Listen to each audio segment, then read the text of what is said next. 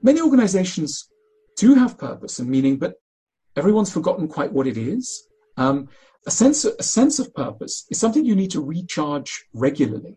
You lose sight of what it is, and I think one of the things that many modern corporates have to do a lot of the time is to tell their story back to themselves and their employees and say, okay, what are we here for, really?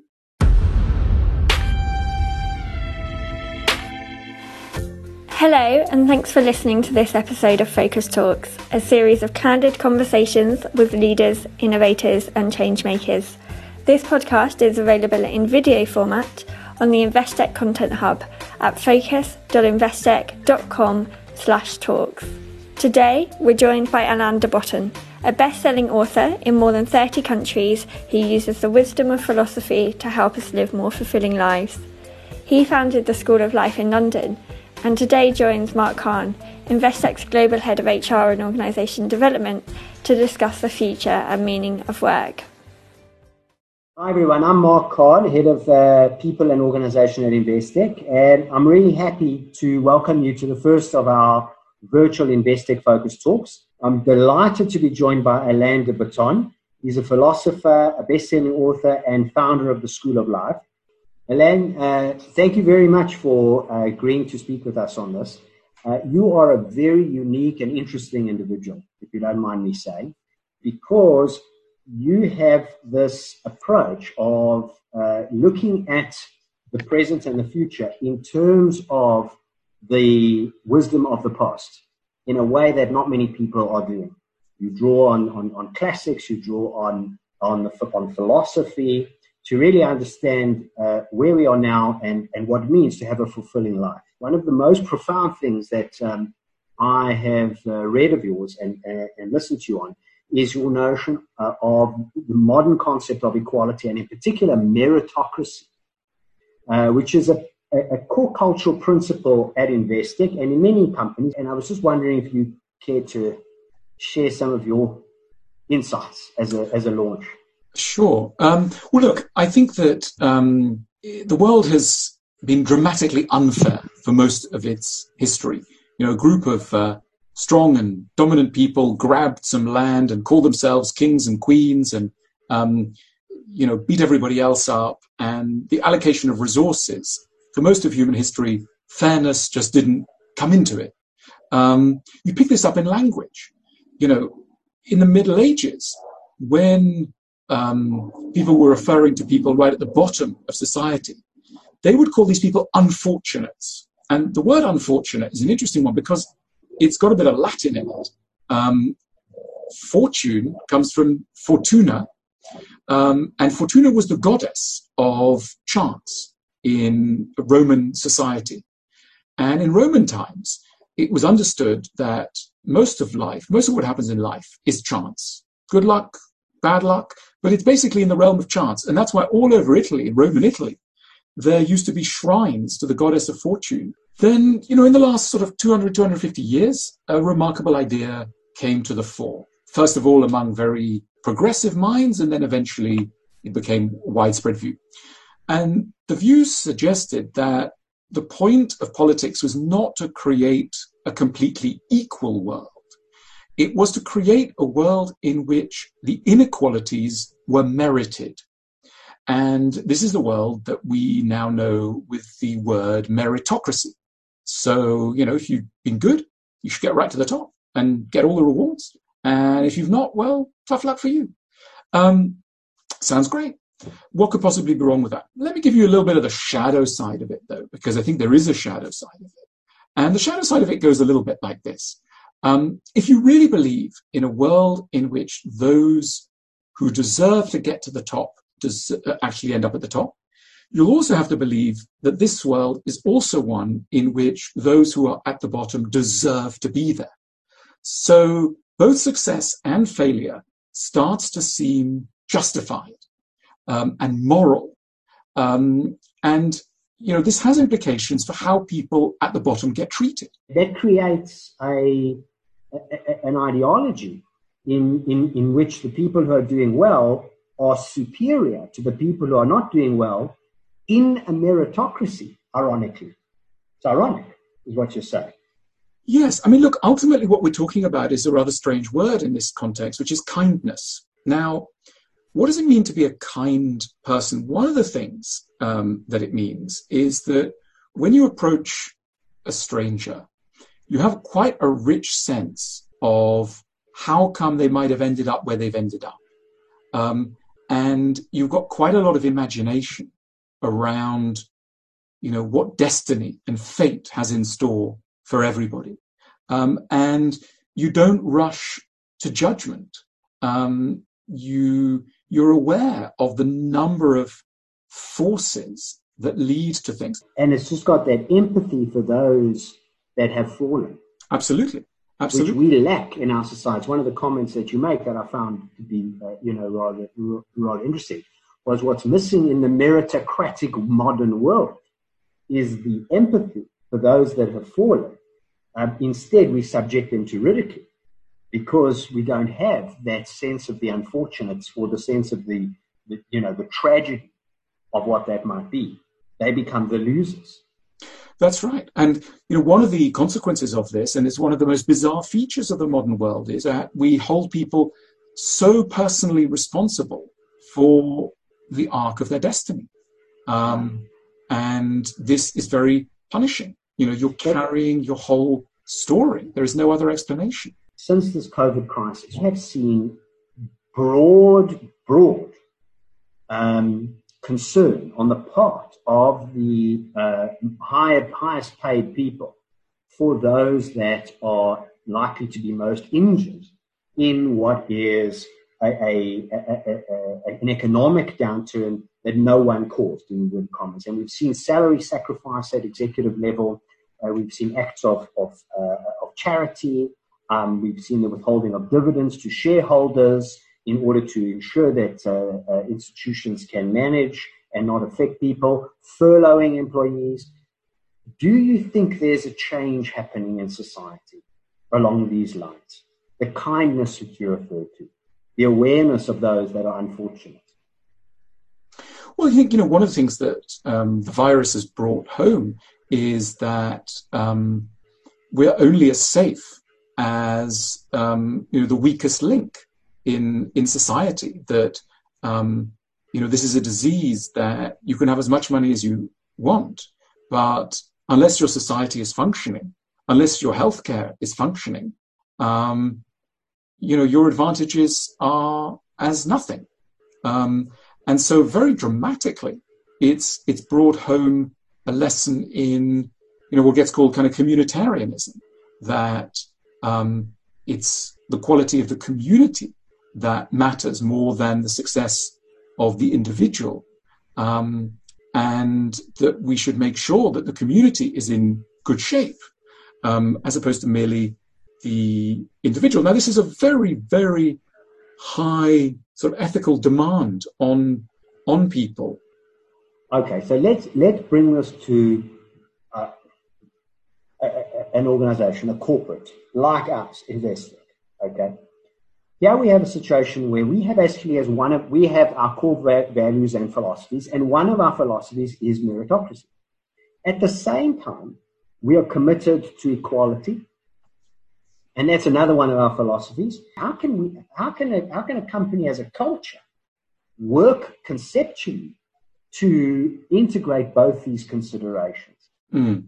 Look, I think part of the problem is that companies are being asked to do too much. I think that a company is an institution within a society. It's not the only institution. Companies are very powerful, arguably too powerful. But a good society is one where people's identities exist on a number of levels. Everybody's a member of a family. They're a member of a policy, a polity. They're also a member of a company, etc. And these different groups have different value systems, different goals, different objectives, etc. And I think that sometimes companies have very good motives, but they sometimes end up in a position of kind of overreach, and they get confused about what their purpose really is.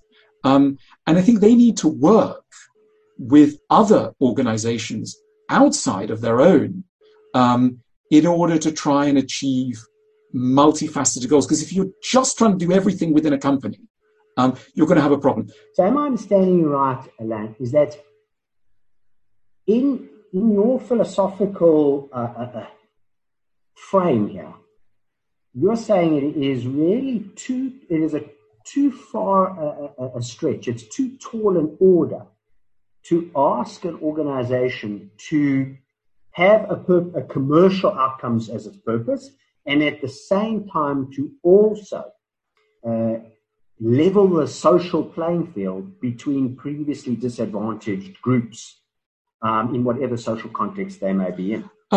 I think it is only going to work if companies work with governments and other large. You need this to operate across the field. Corporates can't, in themselves, try and save the world and change society. Okay, can we move to your School of Life?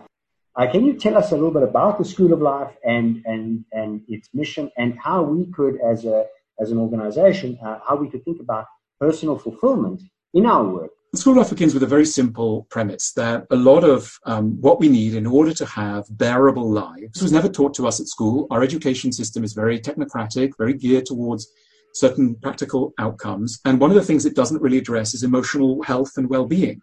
But the School of Life is one of many organizations in the world that offers help around emotional difficulties, particularly the difficulties thrown up by relationships, but also by difficult early histories and the legacies of anxiety, shame, depression that they often give us.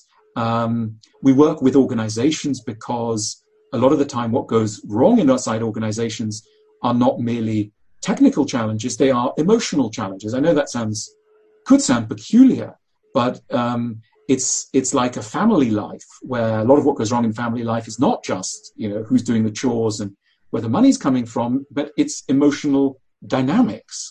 And these dynamics can cost companies an enormous amount of money, and of course individuals an enormous amount of their lives. I mean, would it be fair to say it's a secular, philosophical, scientific approach to self-fulfillment in the modern age? Yes, that's one of the things. I'm very conscious that we used to be bound together by religion. So we used to have our jobs, 5 days a week we would be at our job, but then 2 days a week or 1 day a week we would be focused on this other entity that we belong to, the community of faith, of spirit. For many of us that no longer works, maybe didn't ever work brilliantly. And we're on our own, and we give ourselves the comfort really only of personal relationships, family life. But, there's a lot of isolation, a lot of questioning. We all have big brains, and inside those brains are a lot of big questions. What am I really doing here? What's this really for? And these questions start to gnaw at us. So let me see if I can use the opportunity to have the founder with your vision lend a little bit of your thoughts to us working in the corporate world right now at Investec and other companies. What would you say to our people? To me, mea culpa, by the way, mea culpa, in this pursuit of the career, the wealth building, the achievement, the recognition, all that pursuit, yet somehow lacking in a deep sense of fulfillment, stressed by the meritocracy ideology. Look, what is the frame to take on? It's a good question. What's happening is that in many parts of the world, as the world gets richer, people are no longer satisfied with just making money, just a financial outcome. They're looking for other things from their work. They want their work to feel meaningful, to connect them to others, a feeling that what you're doing is going to be valuable, properly valuable to other people, that you're making a difference. And I think these are questions that can make some corporates really nervous. Many organizations do have purpose and meaning, but everyone's forgotten quite what it is. A sense of purpose is something you need to recharge regularly. You lose sight of what it is, and I think one of the things that many modern corporates have to do a lot of the time is to tell their story back to themselves and their employees and say, okay, what are we here for, really? Climate change and equality as two sort of major, if you look at the Sustainable Development Goals of the United Nations, are kind of like cluster around those two. There are others that are equally important, but just if you pick that. Isn't the opportunity for meaning making, for self-fulfillment on the part of our company and any company to link the world of work for an individual in deploying your talents to create value into a narrative that makes a difference in the world in both in creating a more level playing field, a world of greater equality, addressing, the crisis of climate or whatever other, agenda may be there, to integrate them together in a cultural narrative that is both commercial, meaning-making, socially relevant, that a person can take on by working in the company. I mean, if one can thread that together, is that not the compelling prospect for the 21st century corporate? You see, I think that meaning comes from a sense that you have made a difference to somebody's life. Now, one of the overwhelming fantasies of people in large corporates is that they quit the large corporate and work in a small company, and maybe have their own business. Now, why? What's the thing about size? I think the fantasy about size is really the fantasy of connection with the meaning that you're delivering to somebody else. If you're working in an organization of 20,000 people, where your corporate goals are going to unfold over the next 5 years, and where you're operating in so many jurisdictions, and the gap between you and the person that you're affecting is like 20,000 strong, you're going to have a weak sense of meaning. It's not that your organization is meaningless. It's just you don't feel that meaning day to day. And that's why people have fantasies that they're going to open a sandwich shop. Because the good thing about a sandwich shop as a fantasy job is I make a sandwich at 9 a.m., I sell it at 9:30, I see a family, they're happy, they're munching on their sandwich, I feel that I've made an improvement to their day, and I feel that I've got a role to play in life, and that's so gratifying.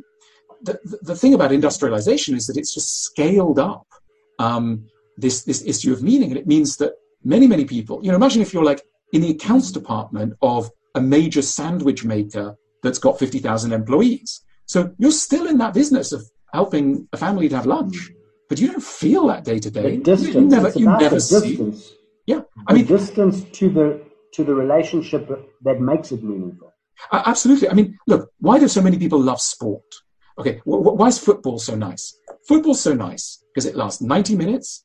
You've got whatever it is, 11 players aside. You've got a clear goal.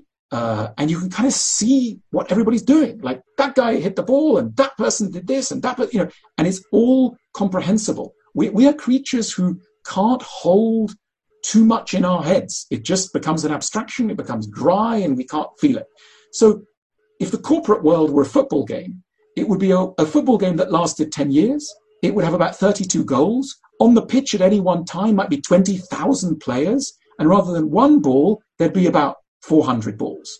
And you get totally confused. You wouldn't know what the point was. You can't even see anything. You just don't know. So in the end, you're like in one little area, sort of bouncing a ball around. And you just you wonder what the whole point is. So I think one of the things that companies need to do, and it sounds trivial, but it's really very, very big and very deep as a mission, is tell its story to its people and know its story. What is it here for? Every day, it needs to remind itself and those who work there. What are we here for? It doesn't need to be saving the world. Something can be meaningful and not be connected up to the highest possible goals. We know this from parenting. When you're bringing up a child, you're not sending humans to outer space. You're just making lunch. But it feels meaningful because you've got direct contact. You know this is building up to something, etc. And so often in modern corporate life, you just lose the plot. Literally, you don't know what you're here for anymore because there's too many people. It's too big. Alan, thank you very much. we hope to be able to talk to you again in the future at some point. And, thank you so much. And it's a great tribute to your company that you're asking yourselves these questions. Very, very gratifying. And if only more companies were as questioning as you guys are. So well done. And thank you. Thanks for listening to this episode of Focus Talks, a series of candid conversations with leaders, innovators, and changemakers. If you've enjoyed this podcast, give us a like and subscribe wherever you normally get your podcasts.